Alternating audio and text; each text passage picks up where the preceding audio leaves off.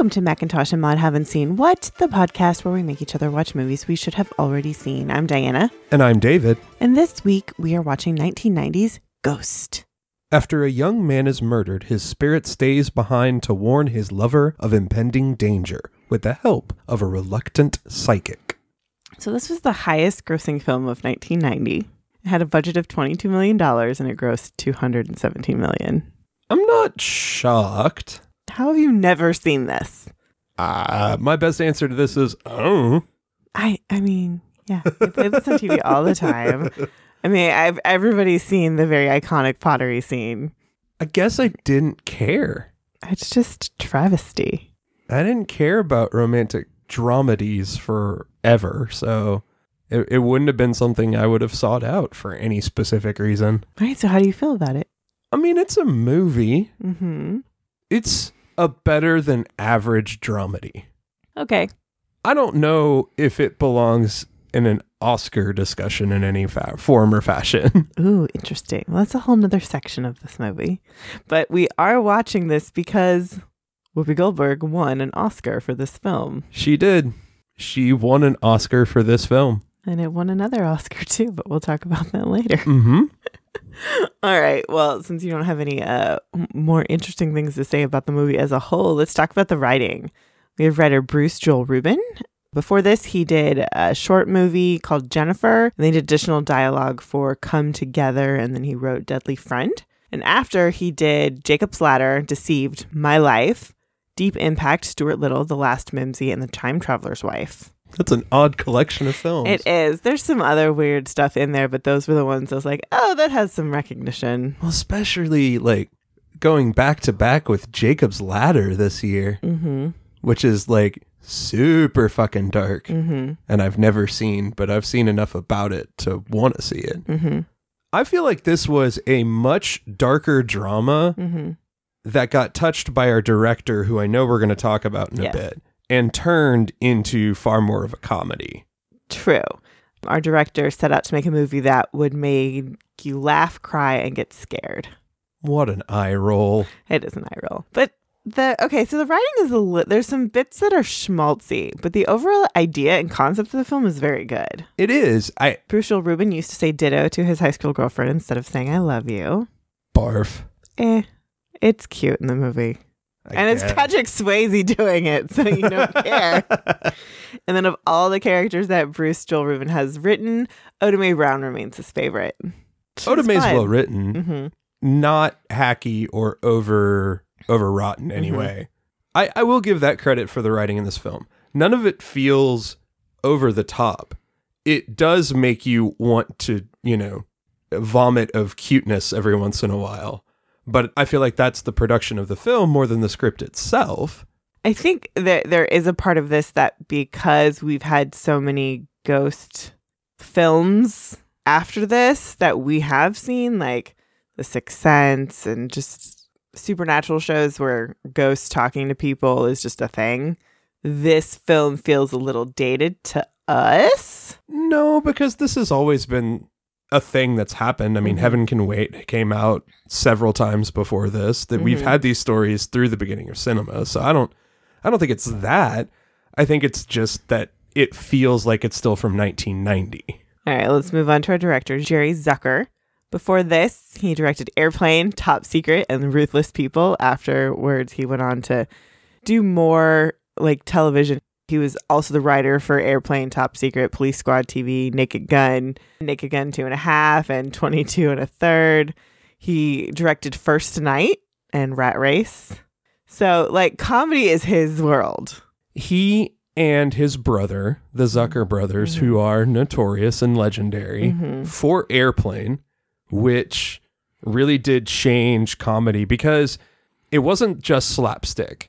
It was taking incredibly serious character actors like Leslie Nielsen and Lloyd Bridges and having them commit to comedy in exactly the same way that they would commit to serious roles, which is what they had always done. Yes. So, watching Airplane now, you just think of Leslie Nielsen as a goofball. Yes.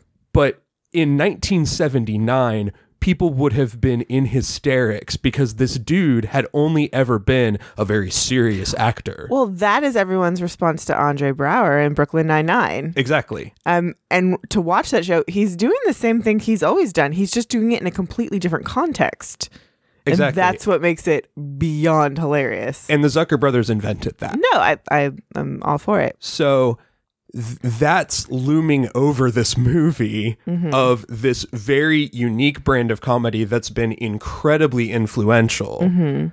What's weird is trying to apply that sensibility to this pretty serious dramedy that of course has funny elements, but is a really dark movie. True.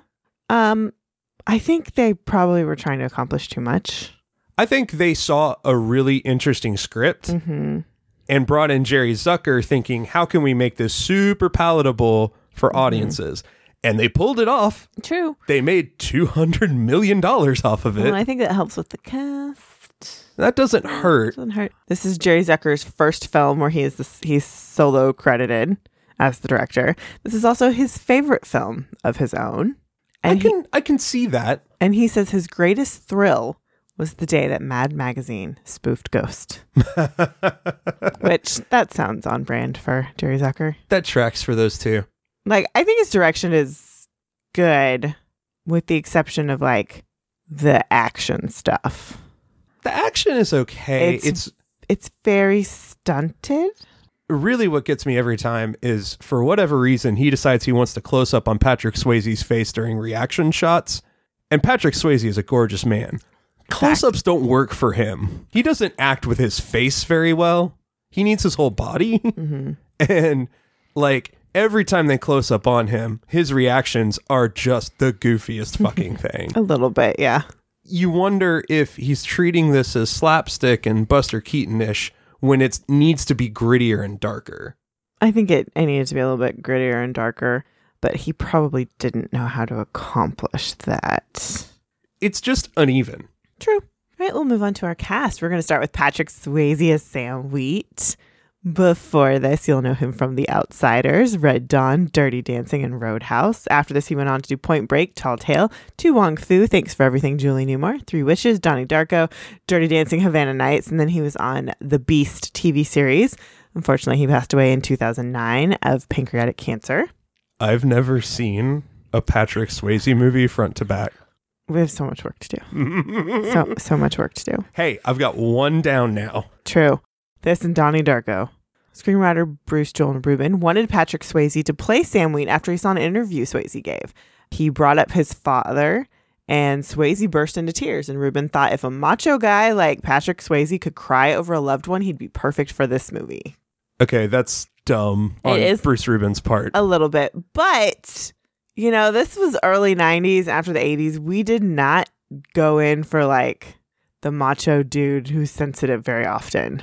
Except for Swayze. Exactly. Swayze had always been that guy. Patrick Swayze said that Sam Wheat was the hardest role he ever had to play in his career because he had to be an observer of action and not a participant. That plays into my weirdness of him not knowing how to react. He doesn't know alone. because he's used to using his body, but his character can't do that. Well, and that's Swayze's forte is, I mean, he was a very long-trained dancer. And so he's obviously graceful moving on screen. Sure. But the problem is when most of your acting has to be done with your face. How are you going to pull that off? You got to work with your face. Patrick Swayze said that the pottery scene was the sexiest thing he's ever done on film. And that's after Dirty Dancing. And like, okay, so we're watching the scene and Tim's like, is this sexy? Is this hot? Or is it weird? And I'm watching this and I'm just like, no, that's hot. Like, Patrick Swayze is not my type at all. But that man is hot. All right, let's do some Who Could Have Been Better. Oh, wow. Okay. Kevin Bacon. Okay. Alec Baldwin. No. Nicolas Cage. I will leave my blanket statement for Nicolas Cage on every movie. He would have been fascinating. I don't know if he'd be good, but it would have been fascinating. Kevin Costner. Nah. Tom Cruise. No. Johnny Depp. I will not speak of Johnny Depp. David Duchovny. Okay. Yeah. Harrison Ford. Ugh, too old. Mel Gibson. Blech. Tom Hanks. No. Paul Hogan, who instead made Almost an Angel. Oh, gross. Kevin Kline. Yeah, Kevin Kline would have been incredible. Dennis Quaid. Mickey Rourke. Oh, this was before Mickey Rourke went like full awful. And, he made terrible, terrible film decisions through and the life 80s. decisions. John Travolta. Nah, not right now. And Bruce Willis, who was Demi Moore's husband at the time, but didn't think that would work. Oh, how did I know Bruce Willis's name was going to come up here? Okay, well, they were all offered a part, but all turned it down, thinking that playing a ghost would be cheesy. And so when Zucker finally decided to let Swayze audition, he thought he would blow it, but he said he did amazing and then cast him immediately. How did y'all not believe in this dude? He'd proven himself through the 80s. He was definitely a proven leading man, so they knew people would come to the box office, but, again, like, we don't love his performance in this, but he is really hot. And well, he's adorable with Whoopi Goldberg. I will say, it's not that I don't adore his performance. I actually really like his performance. My problem is that they did not play to his strengths in writing the character. Well, it wasn't written for him. Right. Next, we have Demi Moore as Molly Jensen. Before this, she was on General Hospital for a while. She was in St. Elmo's Fire, About Last Night, One Crazy Summer, Moonlighting, the TV show, We're No Angels. After this, she went on to do Nothing But Trouble, A Few Good Men, Indecent Proposal, Disclosure, The Scarlet Letter, Now and Then, The Juror, Hunchback of Notre Dame, Striptease, G.I. Jane, Charlie's Angel, Full Throttle, and then she's done a bunch of smaller films. And she's been on Empire, the television show, and she's going to be in the movie Corporate Animals later this year. She's really good.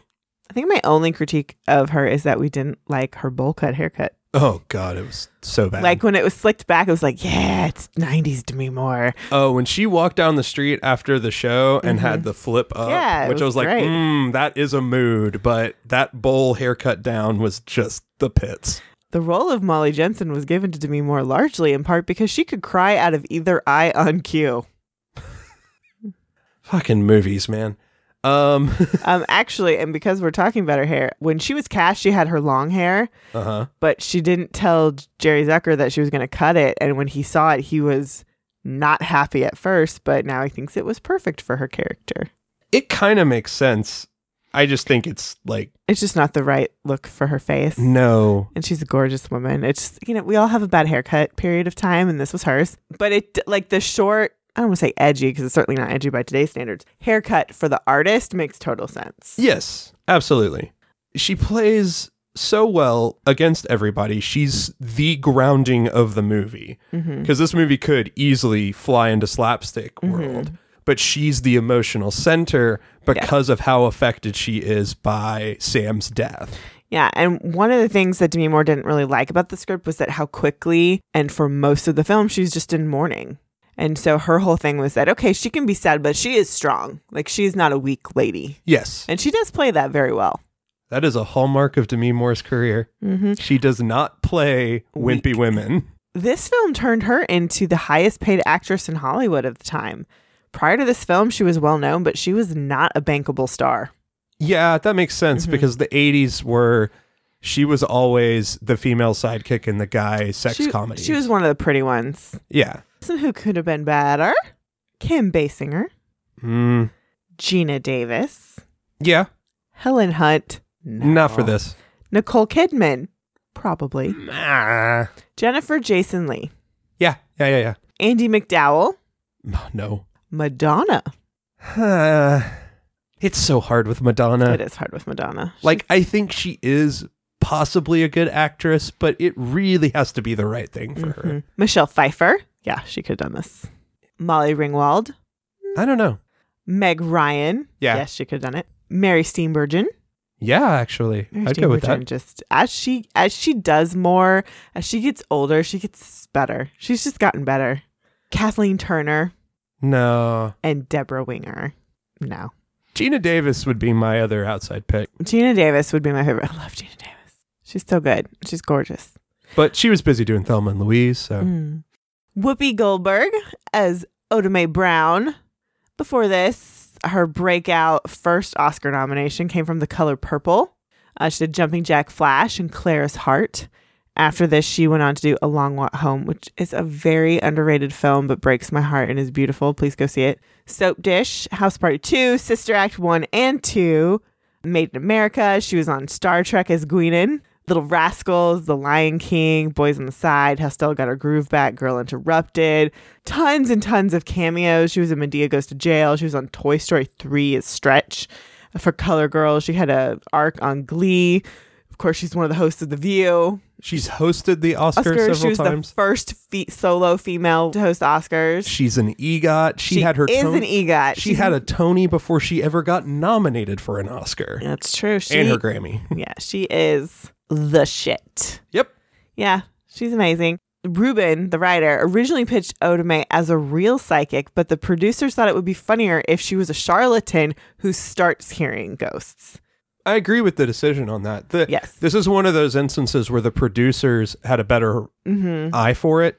And while some of the slapstick elements of the story don't work great, her comic relief is integral to keep the story moving.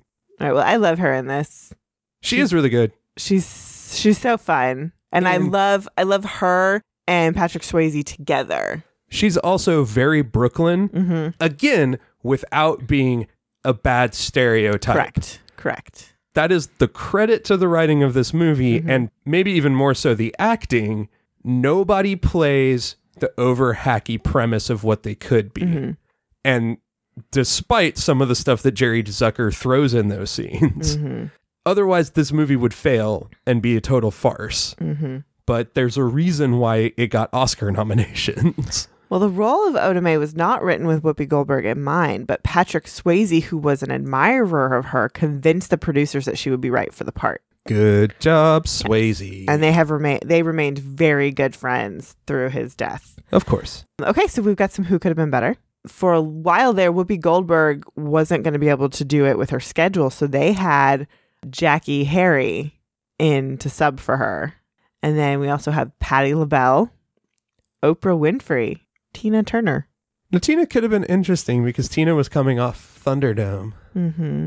But Whoopi's the only person who can embody that role for me. I would have loved to see the auditions for Patti LaBelle and Oprah Winfrey because Patti LaBelle would have been so sweet. And I just see Oprah Winfrey as being her talk show persona and just being like, what is this? Like, what are you doing here? And not like the outrageous comedic effect. It would have been much flatter. No shade to Oprah, but like, this is Whoopi. Next, we have Tony Goldwyn as Carl Brunner. Before this, he did a ton of TV. That was his big thing. And then after this, he actually was treated pretty poorly by people. They were mad at him for being the villain. He did a lot of small movies, and then he got the Pelican Brief. He was in the live action Pocahontas, Truman, Reckless, Nixon, Kiss the Girls. When he did the voice of Tarzan, the Disney film, that's when people actually started to be like, oh no, he's a nice guy. He was in Bounce, The Last Samurai, The L Word, Divergent, The Belko Experiment. He was on Scandal from seasons 1 through 6 as Fitz, the president. And then he will be in Chambers on television later this year. He's so sweaty in this movie. What? Like, all I needed was one scene of him actually doing cocaine so that I could believe that he was as nervous and weird as he was. Because I don't buy this sudden flop transition to maniacal sociopath. We should have gotten more hints that he was evil before Sam dies. Now, you do get that he's doing something shady with the numbers, because when Sam starts being like, I got to figure this out, he's like, no, I'll do it. You're never going to figure this out, but I'll help. Like, you definitely get that right away. It's just such an immediate heel turn. And I was like, all you literally had to do was show them like going out and him doing a bump. Yeah, probably. And that's it.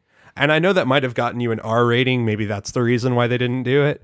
But like, that was all you had to do, was show that he was nervous and twitchy from the beginning, because there is no reason that he should be that nervous and twitchy by the end of this movie. True. It does not make sense. Jerry Zucker and Bruce Joel Rubin thought that Tony Goldwyn was too nice to play the villain. Goldwyn had to convince him that Carl needed to be both nice and evil to be believable, which is true. Oh, 1990. Every decision these guys are making is just like the stupidest, dumbest stereotyping to which the actors look and go, actually, what if it were more nuanced than that? Yeah. Shows what happens when you got two older white guys trying to make a movie with people that realize, oh, maybe there's more to this story than you think. Maybe. The name Carl Brunner is after a grade school teacher that Bruce Joel Grubin did not like. I'm eye-rolling at all of this crap that he wrote in this script. Yeah. Okay. So now we just kind of have our pawns. We've got Phil Leeds as one of the emergency room ghosts, Stephen Roots as the police sergeant, Arsenio Hall as himself, Vincent Schiavelli as the subway ghost who teaches Sam how to touch objects and interact with them. But we also have Rick Alves as Willie Lopez, the guy who actually kills Sam. Before this, he was in Cannonball Run, The Secret of My Success, and Identity Crisis. And after this, he did Godfather Part 3, Green Card, Carlito's Way, The Stand, Waterworld, and Joe's Apartment. Luis Guzman was considered for the role of Willie Lopez. He looks so much like Rick Alves that he gets stopped by it all the time. Like, people would ask him, why did you kill Patrick Swayze? And he's like, no, that was Rick Alves who killed him, not me. Louis Guzman would have been better. He would have. All right, let's get into our trivia. The horrific sounds made by the dark shadows are really the sounds of babies' cries played extremely slow speeds backwards. That was the stupidest effect in the whole movie. I hated that. Rubin did not like the idea of the dark spirits having faces and hands. They thought they should be more like shadows come to life, not ghouls with human features. Yeah, it's gross. I don't think you even needed it. I mean, I think it's a hokey effect trying to appease people with this normal vision of heaven and hell instead of just being like, is that necessary? Like, can the bad guys just be freaked out that they're dead now and leave them with that? I think it's way more interesting if they're tortured by the fact that they're dead and people's reactions are there. But then I guess you don't get the release of the ghost. Yeah. So the pot wasn't supposed to fall apart in the ceramic scene, but Patrick Swayze and Demi Moore just kept going. They just went with it. Yeah. That works great. I'm all cool with that. Patrick Swayze and Vincent Schiavelli, who played the subway ghost, they both died of cancer at the age of 57. It's a weird coincidence. Weird. When they were filming the chase scene in the subway, it was really cold and everyone else was bundled up except for Patrick Swayze. And since he's a ghost, they didn't want his breath showing, so they had him chew ice, which just makes it worse. Okay. When passing through solid objects, ghosts appear to absorb some of the material they're going through. And Jerry Zucker had difficulty explaining what he wanted this to look like. And finally, he was able to do that by dipping a napkin into coffee. Like, this is what it is. There you go. The shirt that Molly is wearing in the police station is the same shirt Sam is wearing to work the day he's late to the meeting with the Japanese clients. It even appears to be wrinkled as if she hasn't watched it. Actually, she's wearing a lot of his shirts throughout the movie. Interesting. For several years, Patrick Swayze had women coming up to him and asking him to recite the ditto line from the movie. Patrick Swayze says, I needed to do Ghost for my soul. I had just come off of Roadhouse and Next of Kin, and I didn't want to be considered just an action actor. That makes sense for a guy who went to Juilliard. Ruben started crying when he wrote Molly's ditto, which is like so cheesy, but it's like, duh, you kind of knew that was coming. When the movie was first released on VHS in 1991, the tapes were a light ghost gray. I remember that. I remember them. They weren't jet black. I remember when that became a thing. Like, ooh, this one's going to be blue, or we're going to make this one bright orange. The Muppets ones are green. Exactly. It was the most rented video cassette of 1991. Yeah. And the success of this film, along with Pretty Woman in 1990, are credited with making romantic films more viable at the box office. Yeah. It's the date movie. That's the movie that people are going to take the ladies to, and this is the movie that ladies are going to go to with their friends. It's the resurgence of the date night film. All right, it's time for us to talk about Oscars. Oh, boy. All right, so first I'm going to give you what it was nominated for. Okay. Actress in a supporting role, original screenplay, best picture, film editing, and original score. This is one of the few supernatural themed films to be nominated for Best Picture. And this is the only Best Picture nominee this year to also be nominated for original screenplay. Interesting. Okay, so Whoopi Goldberg won her supporting actress. She became the first actress to win the Best Supporting Actress Award and the BAFTA Award and the Golden Globe for her role in the film. She is the second African-American woman to win an Oscar. The first was Hattie McDaniel. Yep. She was up against Mary McDonnell for Dances with Wolves, Lorraine Bracco for Goodfellas, Annette Bening for The Grifters, and Diane Ladd for Wild at Heart. I've never seen Wild at Heart. Yeah, I haven't. I've seen Dances with Wolves and Goodfellas, which we've covered on this show. Lorraine Bracco gives a damn fine performance. That was a good nomination. And if anybody's going to be in the running against Whoopi on that list, it's probably her. From what we know, yeah. I think in context, it makes sense. Original screenplay, Alice, Avalon, Ghost, Green Card, and Metropolitan were nominated. Ghost wins. So I've seen Avalon, and it is good, but it is also a very long saga story. Huh. I haven't seen any of these. Except Ghost. Yeah. There's something to be said about a blockbuster style script that also has a lot going on in it, that feels tight, that never feels like it's going completely off the rails. And what diminishes in the movie isn't the fault of the script or the writing itself. The writing is super solid. And so I can give that some credit, especially for a very original out there concept like this. To make that much money, yeah, I get why the Academy would. And go also, for it. it's just one of those like feel good movies, and sometimes that's just what wins. We talked about that with Rocky. Absolutely, like this is a bummer of a world. We need the movie that makes us feel good Every once in a while. So for Best Picture, it was nominated with Awakenings, Dances with Wolves, Goodfellas, and The Godfather Part 3. Dances with Wolves won. Goodfellas, I feel like, is actually a better movie than this. I agree. Like, even with my critiques of Goodfellas, it's a better movie than this. Yeah. Godfather Part 3 is garbage. Don't at me. And Dances with Wolves is just Kevin Costner's on a horse again. It's such a hot, weird, long mess of a movie. It's a weird movie. For film editing, Dances with Wolves, Ghost, Goodfellas, Godfather Part 3, and The Hunt for Red October. Dances wins. Goodfellas should have won editing here.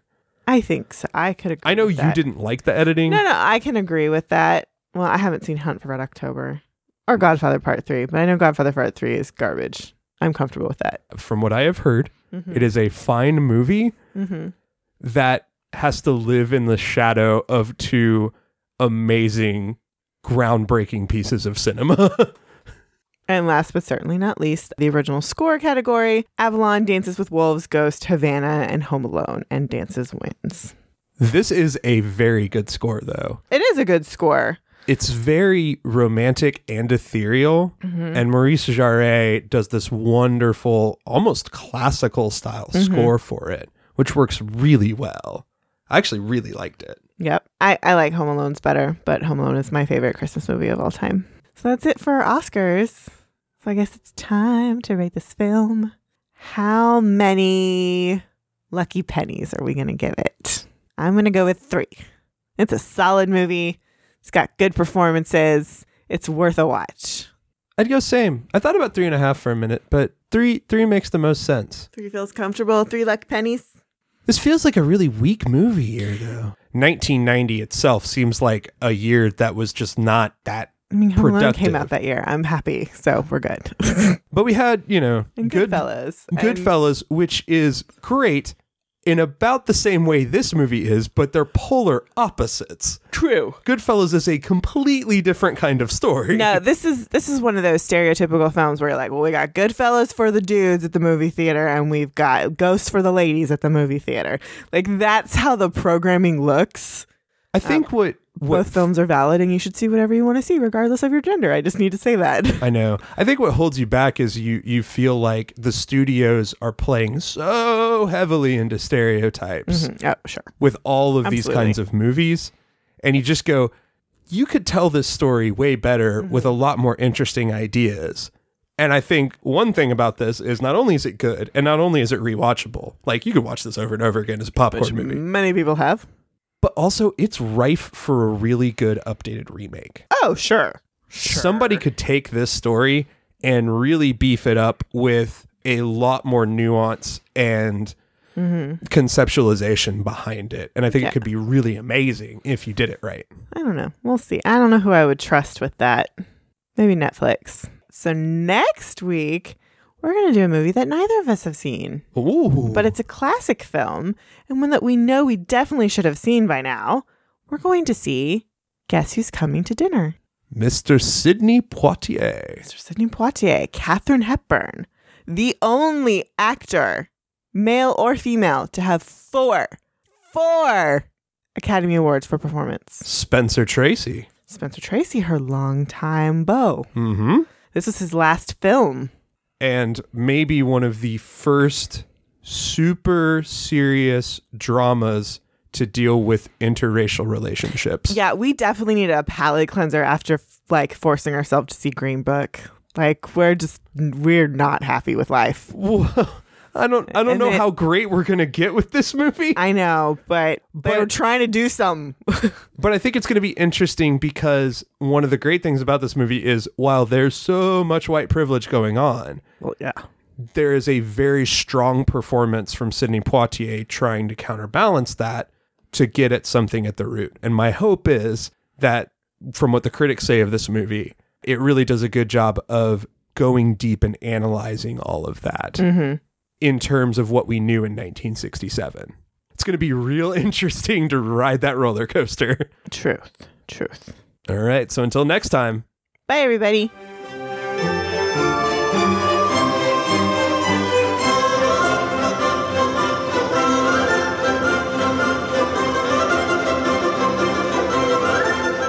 Thanks for listening. Be sure to review and rate us on iTunes, Stitcher, or wherever you listen to your podcast. For questions, comments, and recommendations, you can email us at macintoshandmod@gmail.com or find us on Twitter, Instagram, and Facebook.